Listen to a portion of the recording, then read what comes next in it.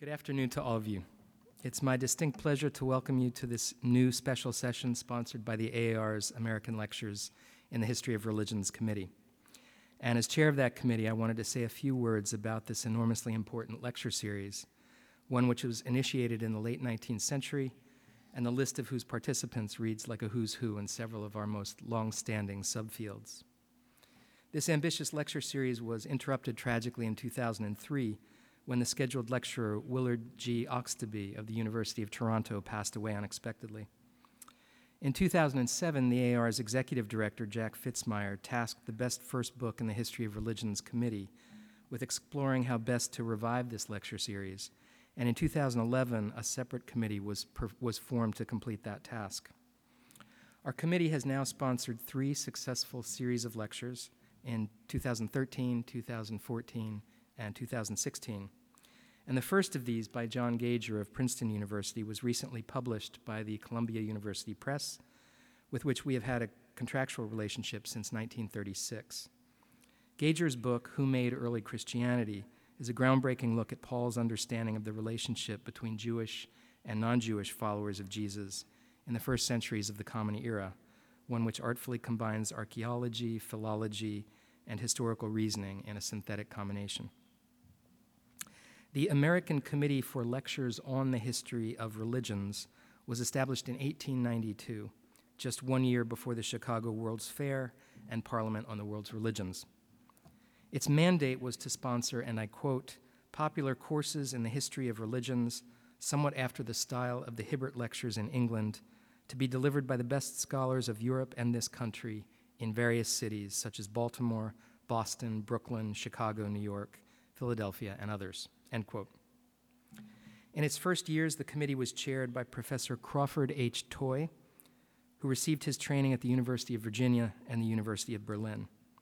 Professor Toy lost his position at the Southern Baptist Theological Seminary in 1879 due to his support of Darwinian evolutionary theory and the higher criticism of biblical texts. He moved to Harvard University in 1880 as professor of Hebrew and Oriental languages, as well as the Dexter Lecturer on Biblical Literature. Such a career well illustrates the distinguished scholarly ambitions and scholarly commitments of the original ALHR. What strikes me most is how, from its inception, this committee was committed to the study of the full panoply of human religiosity. It was antiquarian, but not antiquated. And while some of the language used in the original documents may seem quaint to us today, we would do well to recognize what they achieved already in their earliest years. In the first 4 years between 1894 and 1899, the ALHR sponsored courses on Buddhism, the religions of primitive peoples, as well as pre- and post-exilic Judaism.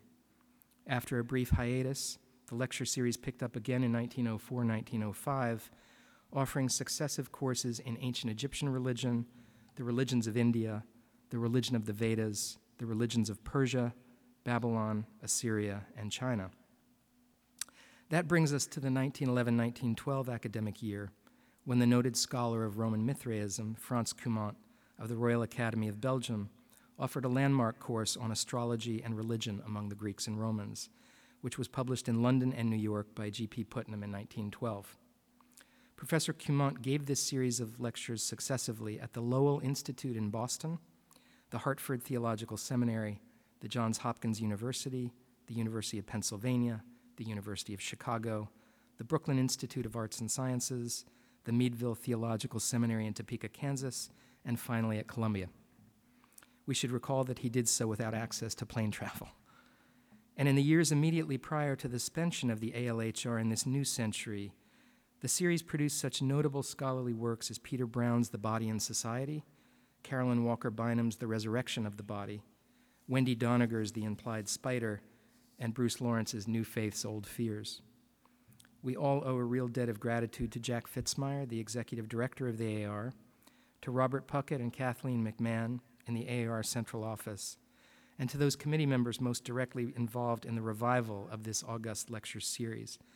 I want especially to mention Pamela Klassen and Ibrahim Musa in that regard. Ibrahim Musa is professor of Islamic Studies at Notre Dame University, housed jointly in the Department of History and the Kroc Institute for International Studies. He served as the on-site host for this year's ALHR at Notre Dame and Chicago, and I'd like to invite him to the podium to introduce this year's 2016 American Lecturer in the History of Religions, Dr. Fatima Keshavarz. Will you please join me in welcoming Dr. Ibrahim Musa?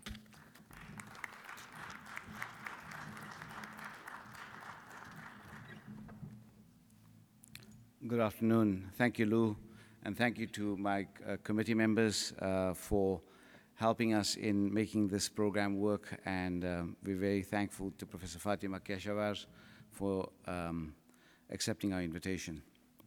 Professor Fatima Keshavarz, our distinguished lecturer for the 2016 American Lectures in the History of Religions series, was born in the city of Shiraz.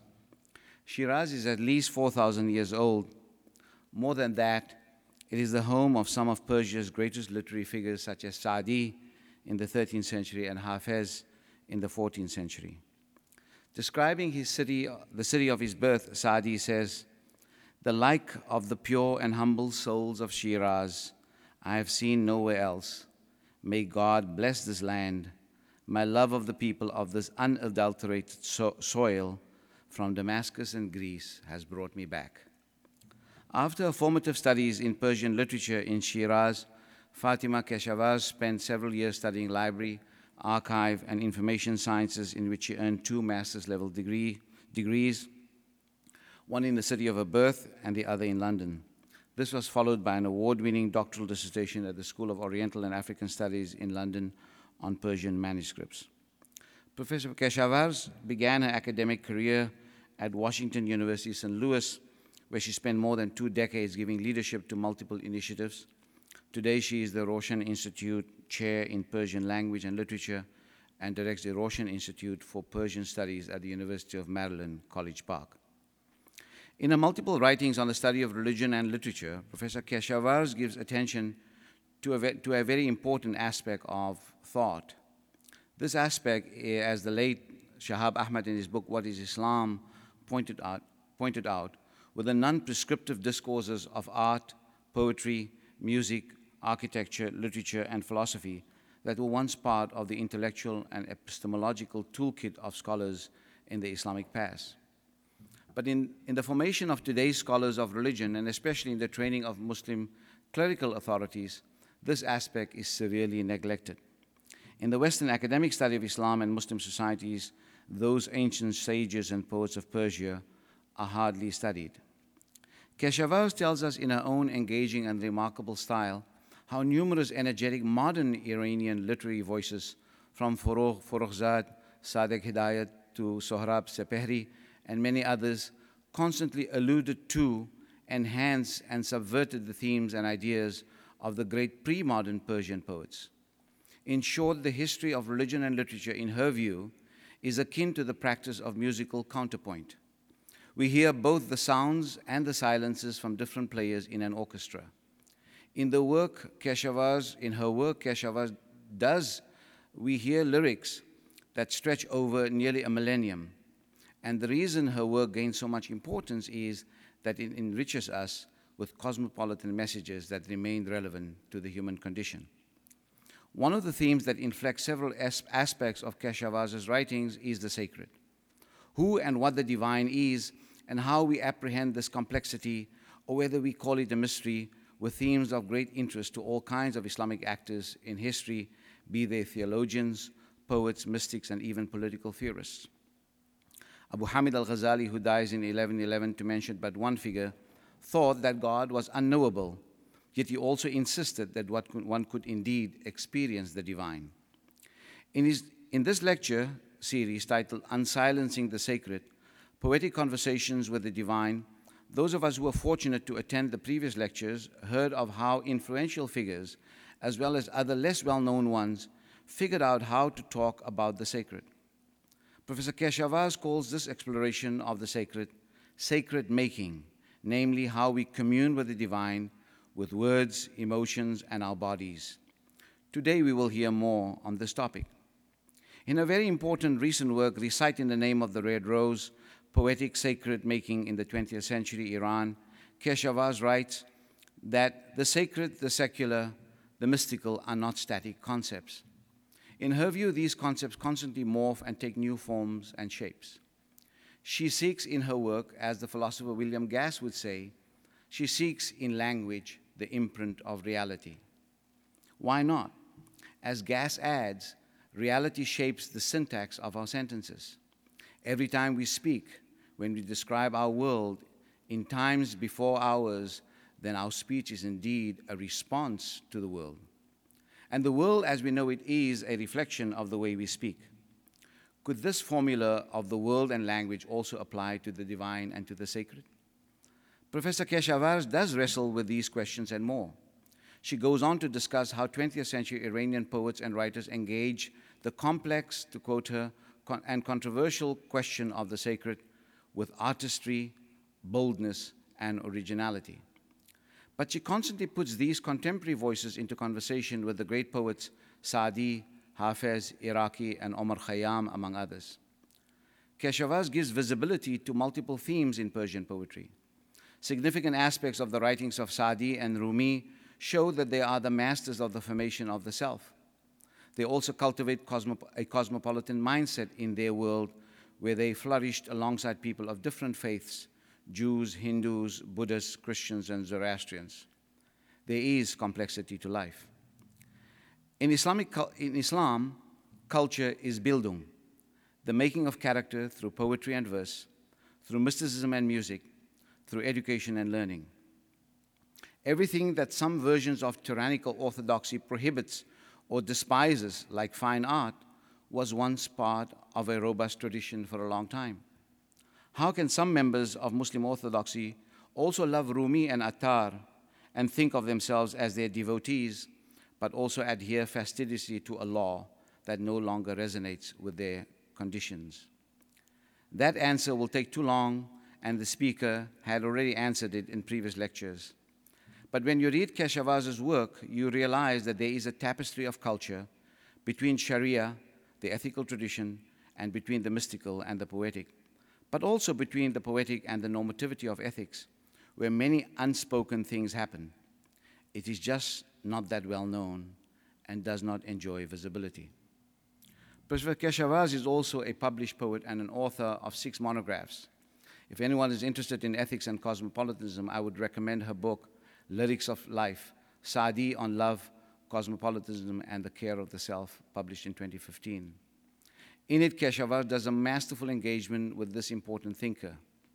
Reading Mystical Lyric, The Case of Jalaluddin Rumi, and Reciting the Name of the Red Rose were both winners of the Choice Magazine Award. Professor Keshavarz is also a public intellectual, and her work has been widely publicized and received by diverse audiences. The radio show Speaking of Faith, featuring her 1-hour-long episode, The Ecstatic Faith of Rumi with Krista Tippett, received the 2008 Peabody Award. In the same year, she was awarded the Herschel Walker Peace and Justice Award. In 2013, Keshavarz was named Poet of the Month by NPR's Grace Cavalieri, host of Poetry and the Poet. Another of her important works is Jasmine and Stars, Reading More Than Lolita in Tehran. This book was well received. It was viewed as an excellent counterpoint to Azhar Nafisi's Reading Lolita in Tehran. In this work, Professor Keshavarz tried to create a modern Iranian literary and cultural landscape that was different to the negative one and partial one portrayed by Nafisi. Books like The Trouble with Islam by Irshad Manji are not viewed as objectionable because they document what needs correction, or like Nafisi's book. Many would agree with the critique. The problem is that when such authors paint a picture that suggests that there's nothing redeeming in Islam or Muslim societies, such narratives aid and abet Islamophobia and Orientalism. Jasmine and Stars shows that cultural life in Iran is a complex one. People live meaningful and flourishing lives without the need for a Western rescue effort is one of the important messages. Islamic cultures, Keshavarz eloquently shows, are naturally cosmopolitan at their best. What Reading Lolita and The Trouble with Islam kinds of books omit is to tell us how human beings flourish with all the anxieties and challenges in many parts of the Muslim world, but especially in Iran, given the geopolitics for the past 3 decades or more. Everything gets skewed not only about Iran, but also about Islam. In Jasmine and Stars, Fatima talks about the significance of her grandmother's prayer rug that was always scented with the fragrance of jasmine. That accounts for one dimension of the title. But there's a very moving chapter called My Uncle the Painter. In that chapter, she talks about a visit back to Shiraz and a visit to her uncle. I read this passage to you because in some way it also illustrates the various installments of these AAR lectures that she gave previously at Notre Dame, Northwestern Elmhurst College, and the University of Chicago, where she provided us with deep readings into the work of Omar Khayyam, Hafiz of Shiraz, Saadi, Rumi, and Attar. The legacy of these poets and the culture represents 1,000 years tapestry in Keshavaz's words. Here is how she portrays a section of a conversation with her uncle. She says, I had a short and delightful exchange with him a few years ago. She reminisces about his humor, and then she says about that conversation, how much we say to each other in a few words. We can do that because the bigger story has already been told for us. We share that 1,000-year-old thick forest of images and ideas that have grown out of the seeds of thought and play planted by Attar, Rumi, and others. When one of us picks a single leaf, points to a rare bird on a tree, or touches a branch, a song begins to resonate through the forest. This one is a memory that will stay with me like the fragrance of the jasmine wrapped in my grandmother's prayer rug. Today she will give another installment of that bigger story that has already been told for us. Please help me to welcome Fatima Keshavaz to give the final lecture in the ALHR 2016 series, Unsilencing the Sacred Conversations with the Divine. Please help me to welcome her.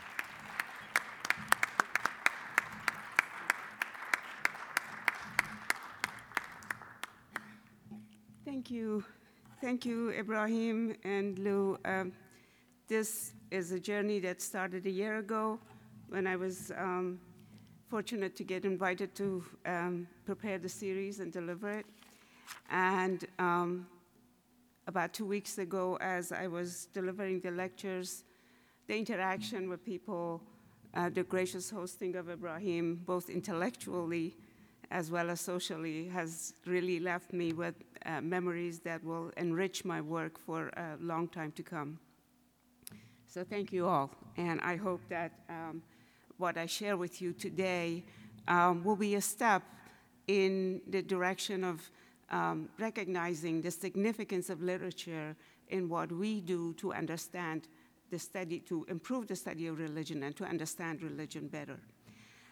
What I'm doing today is, in a way, a kind of kaleidoscope of what I have been doing, but that is the previous episodes that of this series, but putting them together in a new way so that I get a chance to also explain to you and describe to you why I am going to a certain anecdote or a certain episode or a certain poem, and what are the methodological and conceptual significance of these pieces for what I am putting together for this whole series.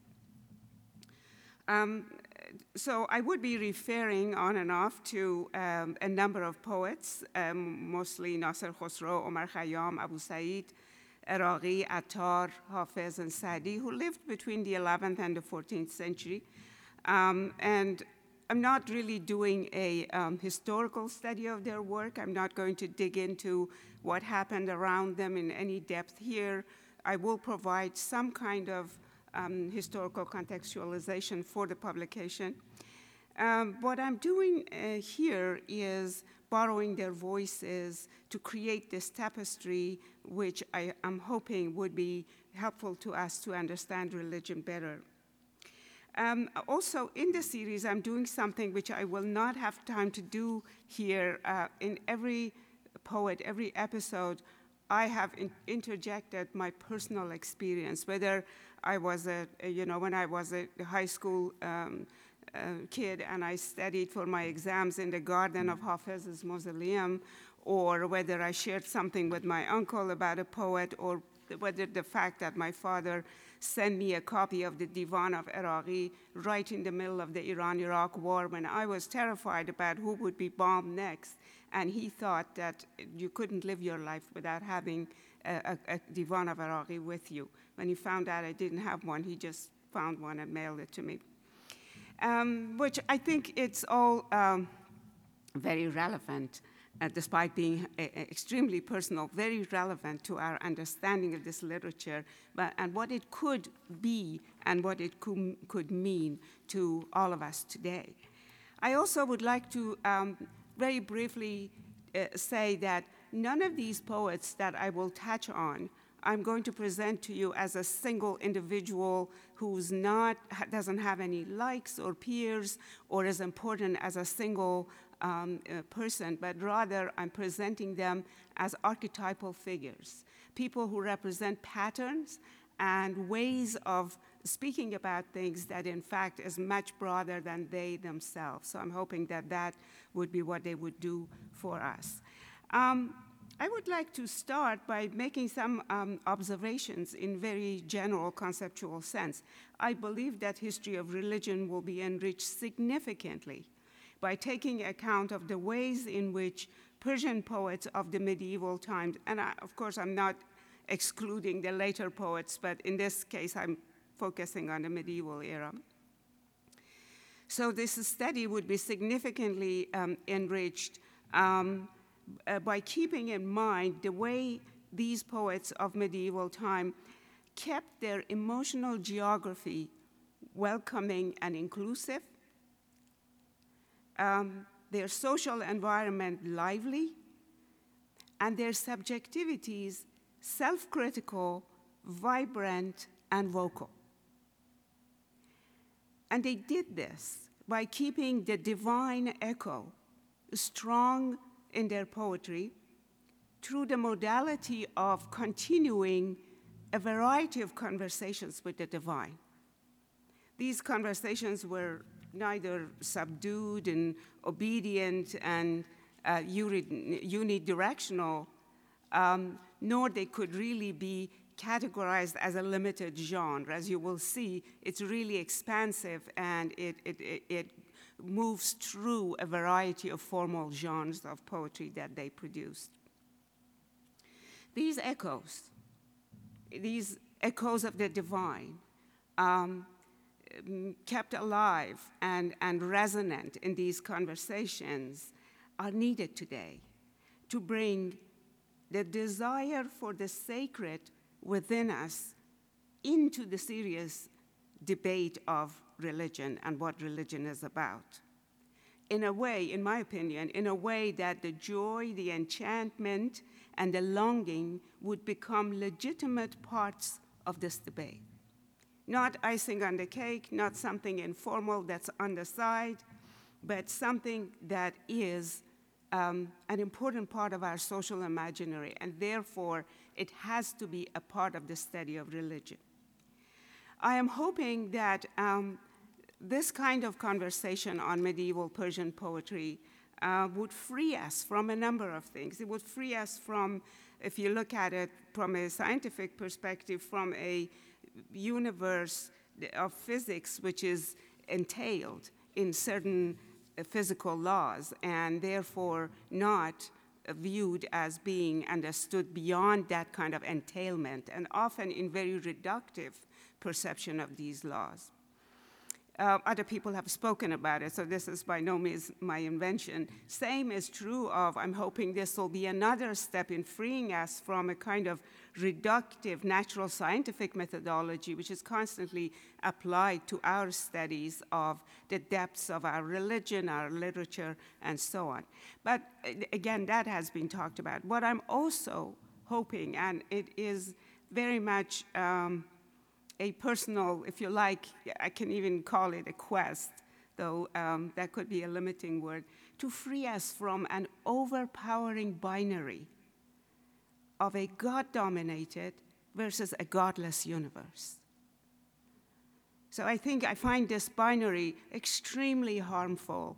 It keeps us imprisoned in these two corners and stops us from kinds of productive conversations that could happen between various sides. Now, in terms of conceptual, I gave you a number of main ideas. Methodologically, I guess I'm working with the idea coming from the studies of our biosphere, if you like, viewing life as a relentlessly emerging force that is the site of unprestated becomings all the time. So in other words, we now accept that our biosphere is not predictable, that it's full of unprestated moments that are radical becomings that we need to pay attention to. I would like in my study of literature and religion to foreground that idea that by bringing to our attention enchanting moments during which this unprestated emergent life force is identified by these poets and verbalized into these conversations.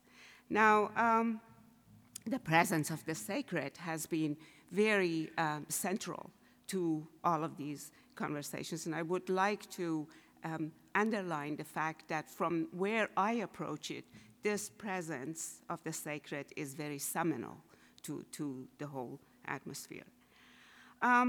Last but not least, I would like to underline in what I'm doing with these concepts in this sets of presentations and the resulting publication is to keep the unknown and the surprise on the foreground in these works. To use a quote from George Bataille, I find this kind of readiness, or rather acknowledgement of the unknown and the surprise, the function of it being is stealing from the mind the answers that it already has.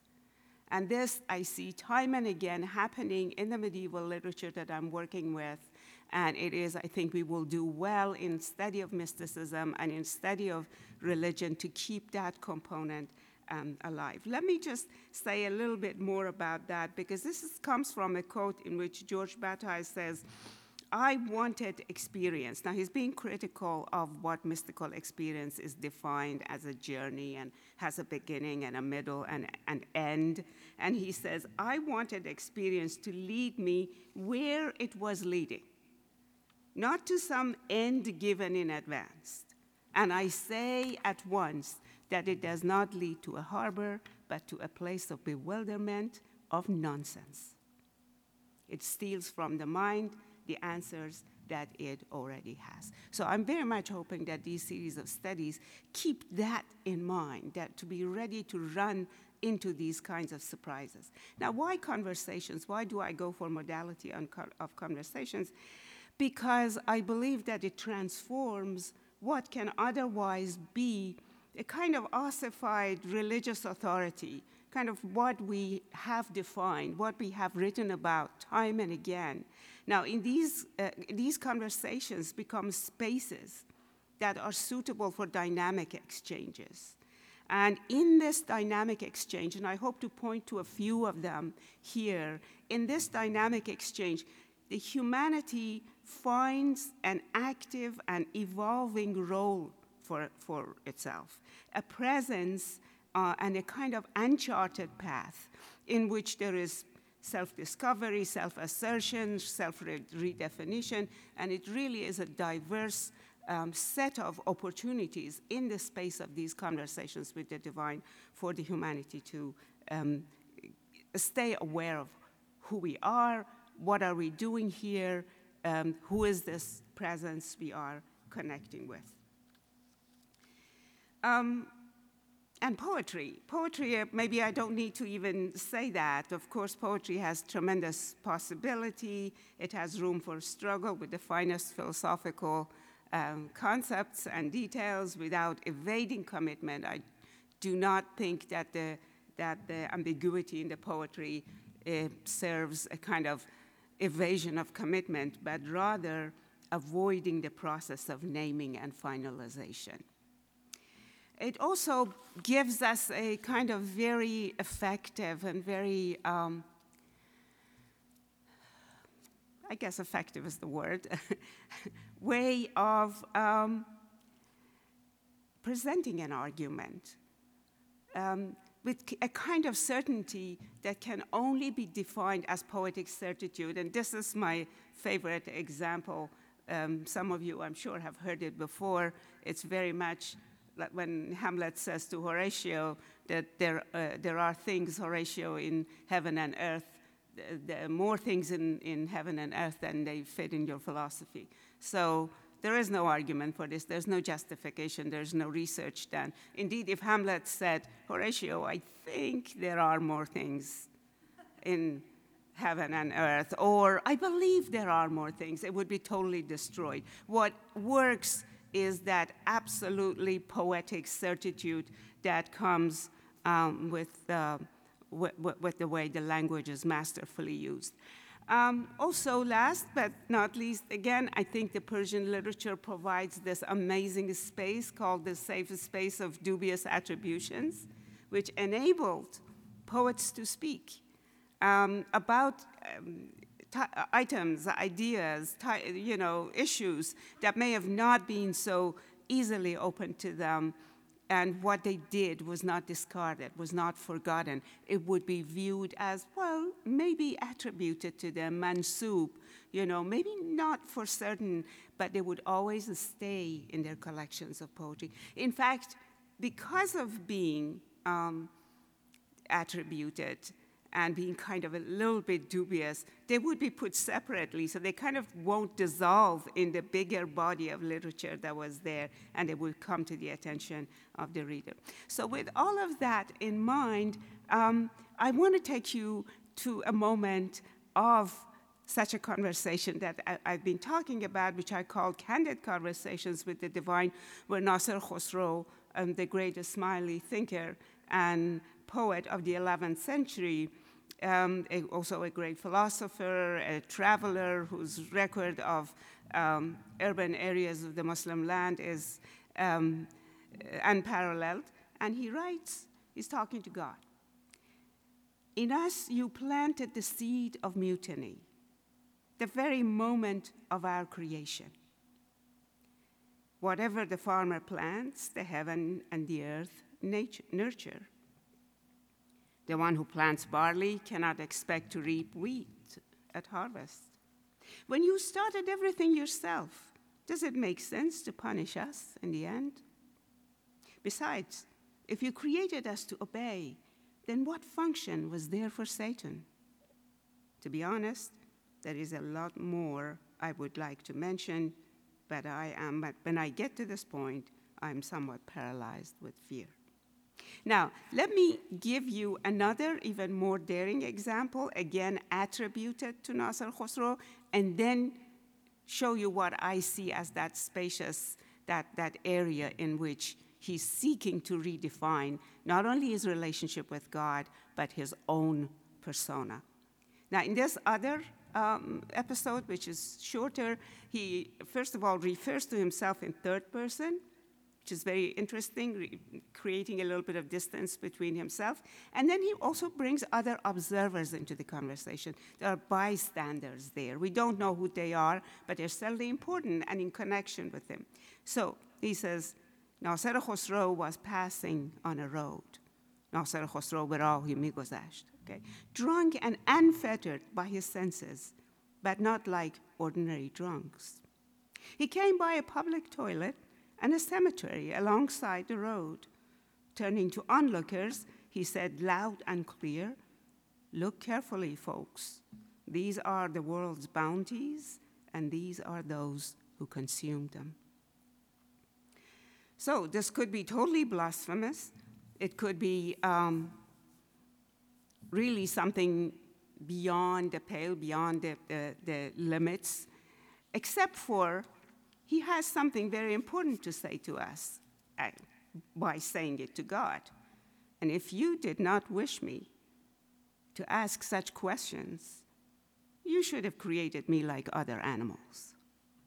So in other words, this isn't about just being angry, just throwing something out there to show he's not afraid, and in fact, he confesses to being fearful about what he says. But the idea is we're not like the other animals. We were created to ask questions. So let us use this moment. Let us open this space. Now, Omar Khayyam comes along and around the same time, just a little bit later, and a lot of us are familiar with his arguments with God because of Fitzgerald's translations, and he's a mathematician, and he's an absolutely beautiful way to work with language. So let me give you the Persian for this. اسرار ازل را نه تو دانی و نه من وین حل معما نه تو خوانی و نه من اندر پس پرده گفتگوی من و توست چون پرده برافتد نه تو مانی و نه من. The primordial mysteries neither you understand nor I. This veiled language neither you read nor I. Behind the curtain, there is a talk of me and you. Oh, there is talk of me and you. When the curtain is removed, neither you remain nor I. But the difference between the approach that Khayyam has to these assertions that at times become conversations with the divine is that he actually sees himself on par with the creator, the artist creator, or the artist par excellence. And he loves his work. He creates something, Omar Khayyam, he doesn't want to break it. So why is that God does that? When the owner of things prepared the synthesis that is our nature, why did he leave out important ingredients now and then? If the outcome was good, what is the purpose of breaking us? And if it is not, who is to blame for the faulty creation? So this goes on to say, God, I broke, the jar of wine, but I was drunk, but you're not drunk. Why are you doing this to us? And so on and so forth, which is, in fact, we know that was pretty well known at the time because somebody with the stature of the author of Mirsad al-Ibad, Najm Razi, answers him and says, if you had the eye of the spirit and you could see the inner world, you wouldn't be asking such trivial questions. But whatever, the argument between the two, you can tell that these ruba'is, these quatrains had a major resonance in the cultures in which they were produced. Now, I am in these presentations jumping over big chunks of, contextualization and history and so on, simply because we cannot do it here. But let me just say that I would like us now to imagine Sufi poets entering the picture. You might say that Nasser Khosrow, of course, did have his mystical dimension, but he also has a great rational, very philosophy-oriented. I shouldn't present rationality and Sufism, but philosophy kind of. But enter the Sufis into the picture. And they're by no means less critical, less thoughtful, less questioning of this whole affair. They feel totally helpless, and they ask very similar questions. I am slain by love. Abu Sa'id, the mega Sufi master of his time, who was born in 968, in Khorasan again, right. I'm slain by love. This world is none other than a slaughterhouse. I am not here to eat and drink, but to be cooked in this fire. I do not entertain any fancy dreams of paradise. Paradise improved 100-fold is still a torment compared to what I want. So it is the same kind of what is going on, what am I here for, except for one thing. There is longing for something. There is very strong and very open longing for something. There is a sense of beauty around this person, and these two pull the poet and the force of this two pulls the discourse forward in a particular direction. Now, there's this big cliche that, the journey is the destination. That certainly is the case with these Sufis and with Abu Said. Longing is all there is for us. We don't know what is beyond that, but that is the transforming space, the space of longing, the space of the human inner quest. And it is not a blind pull in that direction. This desire is enlivened by the presence of beauty, of attraction to beauty, beauty that's both sensual and metaphorical. فردا که قیامت آشکارا گردد, Abu Said writes, فردا که قیامت آشکارا گردد و از بیم حساب رویها گردد زرد, من حسن تو را به کف نهم پیش روم, گویم که حساب من از این باید کرد.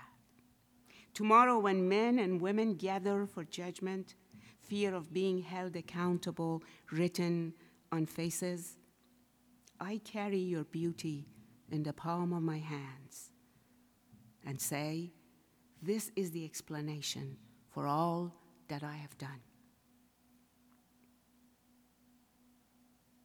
So these dialogues suggest that with kind of little education in the understanding of this vast universe we are there, we should be discouraged from calculating, anticipating, and ossifying this vastly charted and delightfully undefined inner territory that we have, and allow it to explore, engage in verbal exchanges, and come to the brilliant rays of what George Bataille describes as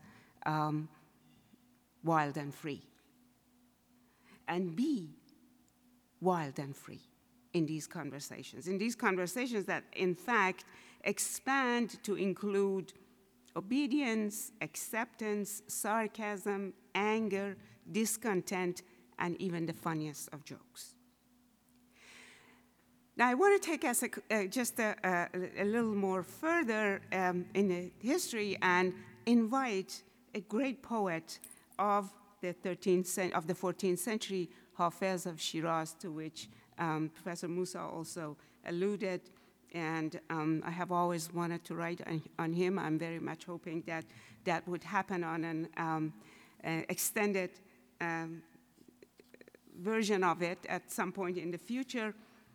But I think there is great room for him here in this particular conversation. Hafez, whom I will hear not called the tongue of the unseen, as millions and millions of readers of his poetry have called him, I will call him Hafez the Skywalker. And I do believe, and I hope I will establish that for you here, that he indeed is the Skywalker. Now, was he a Zoroastrian? Was he a Sufi? Did he drink wine? Was he up in heaven or down on earth? It's just a host of, it's just a small part of a host of questions that he has thrown at us, none of which have an answer and would ever really have an answer. You could find as many references and allusions to a Mehri practice, to a Zoroastrian practice, than you can find to the Quranic allusion, which is absolutely everywhere in his poetry. So, but here, more than anything else, I am fascinated with the poetic complexity of the emotional geography that he creates, which is an interconnected architecture between the heaven and the earth. And if indeed life is a radical emergence, which our complex theories and biologists tell us every day, if it is a persistent becoming beyond our knowing, then we need a way to be able to also constantly redefine ourselves in order to stay in a kind of meaningful conversation with this persistently becoming new forms of life. What Bachelard, for example, calls ontological amplification of the self. We're talking about poets. So I believe, and I'm going to just present snippets of that here, that Hafez does that self-amplification, or the tool that he gives us to be able to ontologically amplify ourselves through a process which I call world building. And again, that's not a new idea. People have talked about world building. There's a beautiful reading of a passage by Victor Hugo when he's sitting in Germany and on top of a hill and is looking at a patch of grass, and he's seeing all these little beetles and bees and ants and little grass, and he describes it as if it was a vast world. So it's by no means, an invention of Hafez or anybody else, but he's certainly a master world builder. And I'm hoping to show that this world is an interconnection of the heaven and the earth. دل من به دور رویت ز چمن فراخ دارد که چو سرو پای بند است و چو لاله داغ دارد. This is an example of world building by Hafez. My heart forgets the green landscape when it sees the moon of your face. For like a cypress, my heart, is bound to earth, and like a tulip's red heart, it is filled with sorrow. Look at the violet. It compares itself to your dark, perfumed curls. Please stay aware, it's still a conversation. Okay. Look at the violet. It compares itself to your dark, perfumed hair, a simple servant and such extraordinary ambitions. Come to the garden and see that next to the rose's throne, Tulip stands like a royal attendant holding a goblet of wine. Well, up to here, it's absolutely stunningly elegant, but it's a beautiful description of nature, building a world in nature. And here, our Skywalker enters. He's like, okay, are we just talking about this garden here, or are there other places? And then he goes on, شب ظلمت و بیابان به کجا توان رسیدن. شب ظلمت و بیابان, the night of darkness and the desert. And at first you're really surprised. It should be the darkness of the night, ظلمت شب. But no, it's شب ظلمت, the night of darkness. So it's the first opening into an inner space, a subjective way of the desert there, the bare open space there. به کجا توان رسیدن? Where can I get?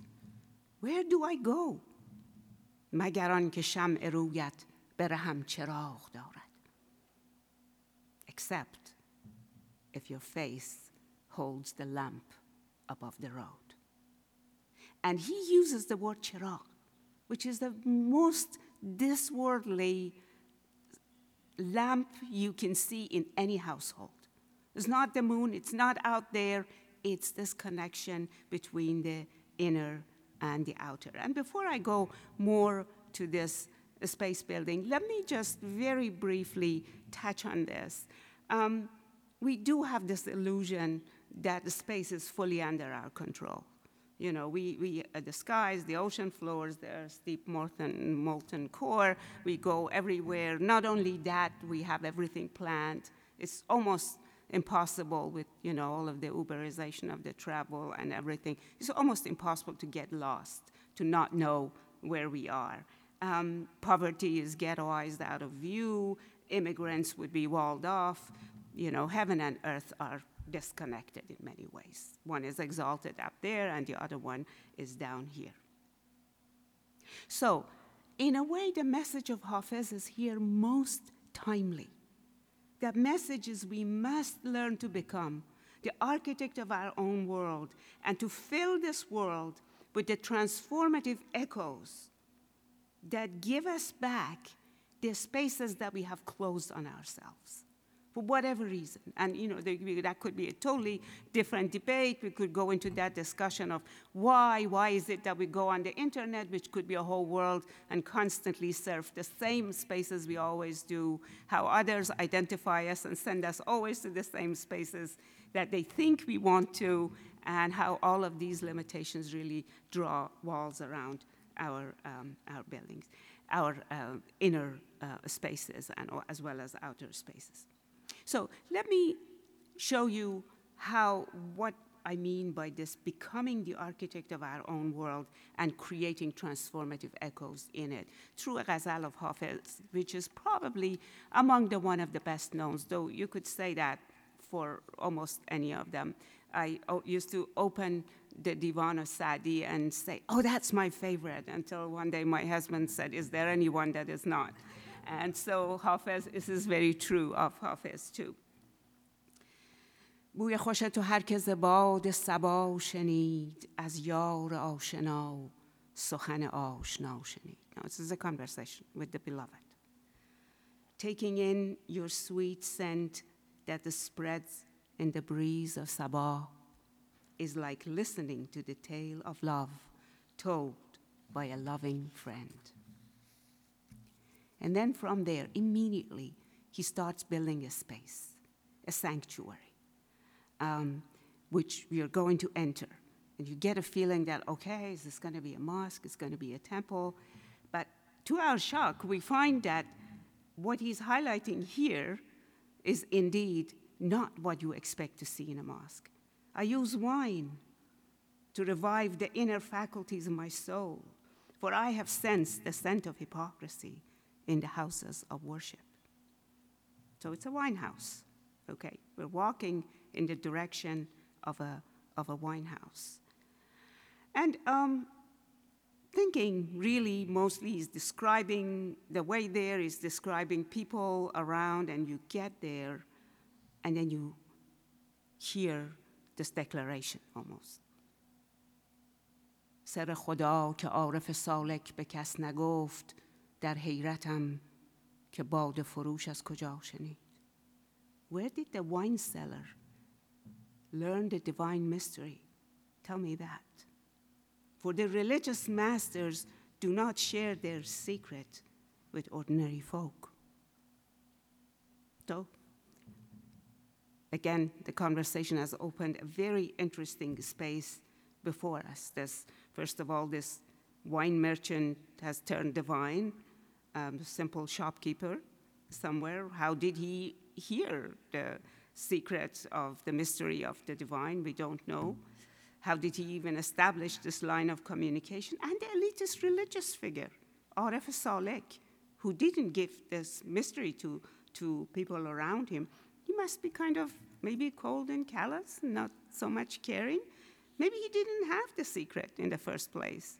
Maybe he even pretended he had the mysteries in order to get to where he was getting. And again, all of these just are added to the pile of unanswered questions which are supposed to remain unanswered, except for he gives us hints about who the wine seller may be. And I'm sure that you have already guessed that we leave this ghazal thinking that, isn't Hafiz himself the wine seller? Isn't he giving us these mysteries in goblets of wine? Aren't they his own words, his own approach to the divine mysteries? Now, these are all spaces, and there are many of them that have kind of doors opening, either from inner spaces to beautiful gardens outside, or outside going into debates like that. But then he becomes more of a heaven conscious and kind of sky walking, as I call it. Starts with verses, again, very, very well known in the culture as صدای سخن عشق ندیدم خوشتر یادگاری که در این گنبد دوار بماند. I never heard a melody lovelier than the voice of love and its lasting echo in this ever-turning cosmic dome. So I want us at times to look up there And when you look up there, it gives you these amazing scenes. در آسمان نه عجب گر به گفته حافظ سماع زهره به رقص آورد مسیحا را. Now Jesus in the fourth heaven, as far as the readers of Hafez poetry are concerned, he is up there. And so the verse tells us when Hafez sings his poetry in heavens, do not be surprised if Venus plays her lute and Christ rises to dance. So you have constantly this connection where you could come back down to the wine cellar and explore all kinds of very interesting mysteries of yourself and your life, or be up there to keep the two connected. What is important is that these two are connected. And let's see how clear he can be about this. How deliberate he is about this. دوش دیدم که ملائک در میخانه زدند، گل آدم بسرشتند و به پیمانه زدند. Last night I saw angels. Where are they? Knocked on the door of the wine house. So now they're visiting him. They needed the clay of Adam and placed it into a wine cup. Citizens of the divine sanctuary high up in heavens, ساکنان حرم ستر و عفاف ملکوت. Citizens of the divine sanctuary high up in heavens stopped by to have a glass of wine with a poor fellow like me. Well, it is very interesting that the angels are drinking wine with him, and clearly he got away with it. There wasn't any serious issue. But what is even more fascinating is that the drop of wine that is mixed with the clay is really وَنَفَخْتُ فِيهِ مِنْ رُوحِي, is the Quranic reference to the divine spirit that is breathed in the clay of Adam. So in the same breath, the angels are drinking wine, but God is breathing in the clay of Adam.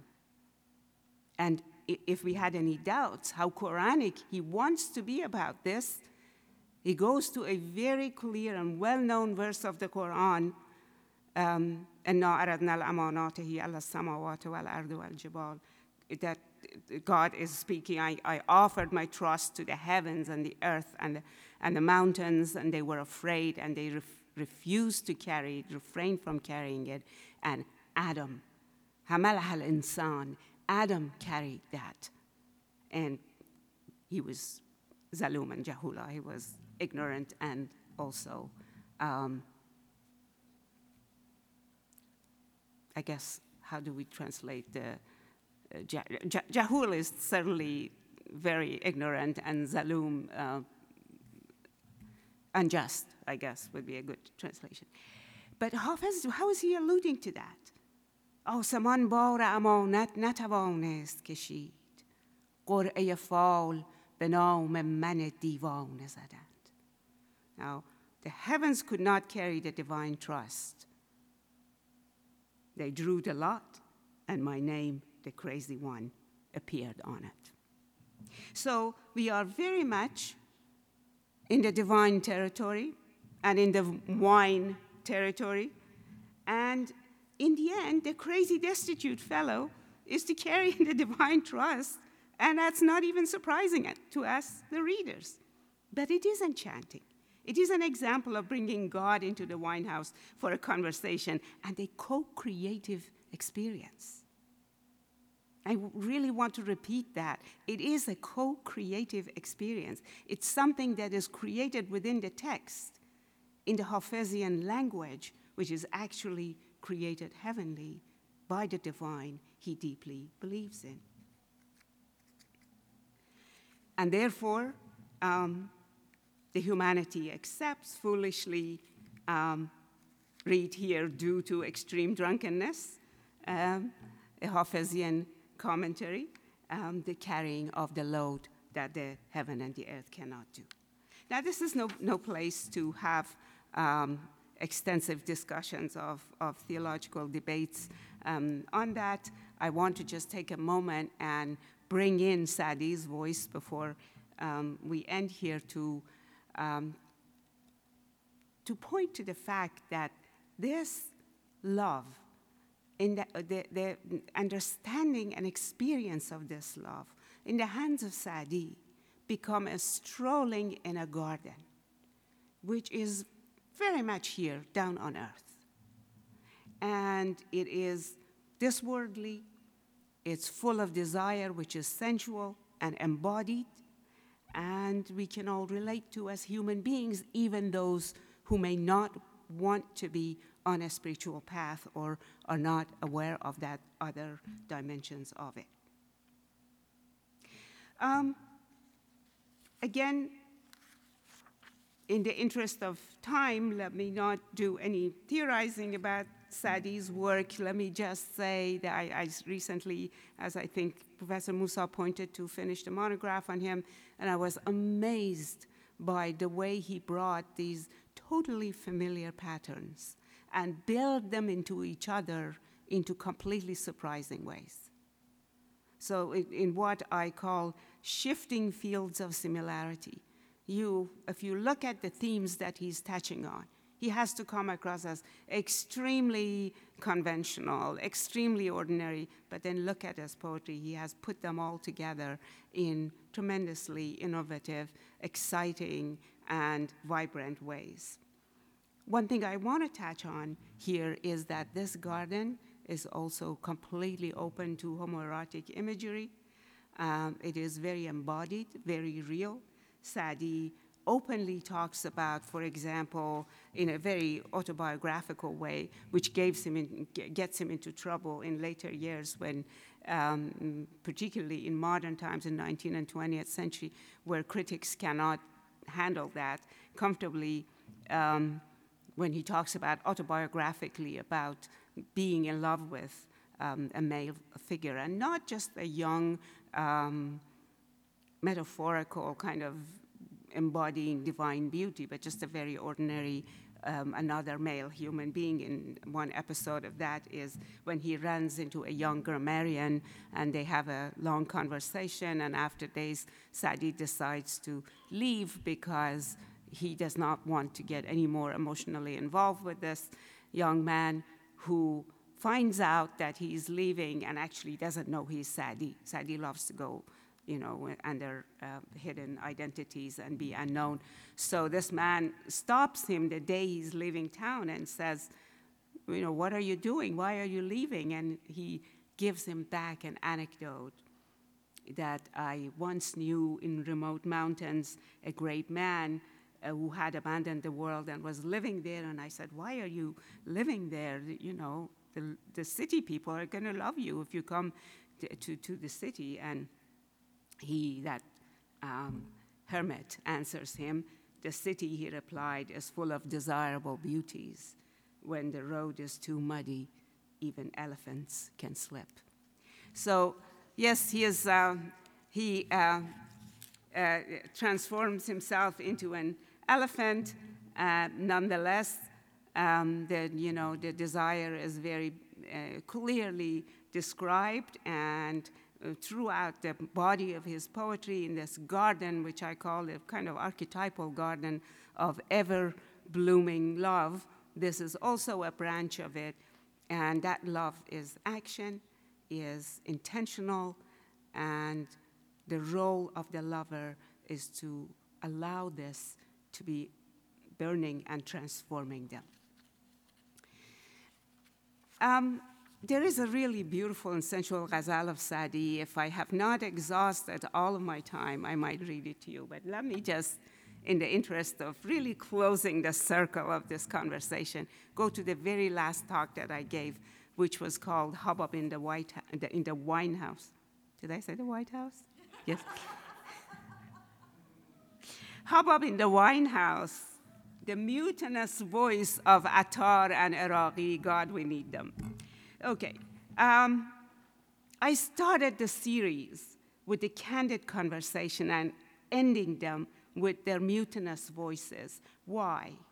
Why? Because I believe that this wine house that Attar and Iraqi create, and later on Hafez goes and knocks on the door there, this really gradually expands and becomes the abode we live in.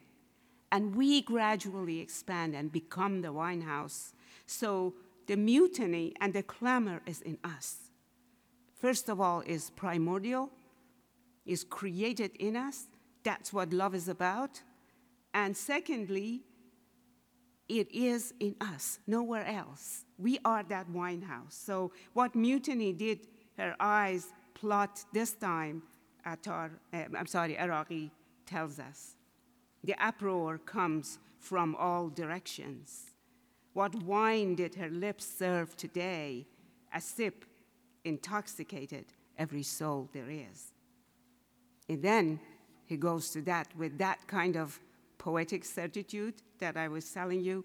He gives the justification. Cups have no purpose but to hold pure wine. My soul is a mirror for your countenance. Your face reflects in it, clear as daylight. Flowers all have the color of your face. Why else would they look so handsome? So, life is about clearing up the abode of your existence, opening up, allowing you to find your mutinous voice, and what comes after that is simply an afterglow, a process of being undone consistently. And so much so that the process of being undone has to be undone itself. You know, honestly, at some point, it looks like a crazy hide and seek with existence. I'm undone, and I have to, being undone has to be undone, and that has to go on, that for forever. And Rumi actually expresses that beautifully. عشق است در آسمان پریدن، صد پرده به هر نفس دریدن. Love is flying high up in the sky, tearing 100 veils every instant. That's what love is about. Just tearing apart, opening up. اول نفس از نفس گسستن. The first breath is giving up breathing. اول قدم از قدم بریدن. The first step is stepping away from steps. So, it is again all about being the architect of that existence that could be a wine house filled with mutinous voices that has to be constantly destroyed and built again. Destroyed and built again. Let me end with one ghazal of Attar, actually, whom I didn't really touch on in any serious way yet, but hopefully in the actual written part I will do more justice to who he is. But I've chosen this because I think it's one of the most mutinous things that a poet can ever do. And that is taking his own language apart as he's speaking it. At that very moment he's speaking it. Glory to that moon, that concealment within concealment, who rises and reveals worlds within worlds. What am I doing, rambling about revealed and concealed? Love unfolds in the domain above these notions. Now I have evoked the concept of above and below, and love is surely outside these realms. Did I just speak of outside and inside? Oh Lord, this business of speaking is a complete waste. And so, in a way, it is ironic and somewhat outrageous that we end a talk on conversations about how you cannot speak. But you know what? If it's not ironic and outrageous, it does not attract Persian mystics. So there you have it. Thank you very much.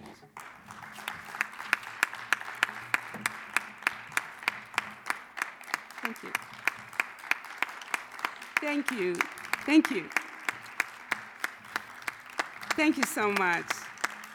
Really appreciate that. Thank you. Thank you. I think we have a few minutes. I don't know if you want to ask. Could we? So. I know you might want to be going to other talks and events, but.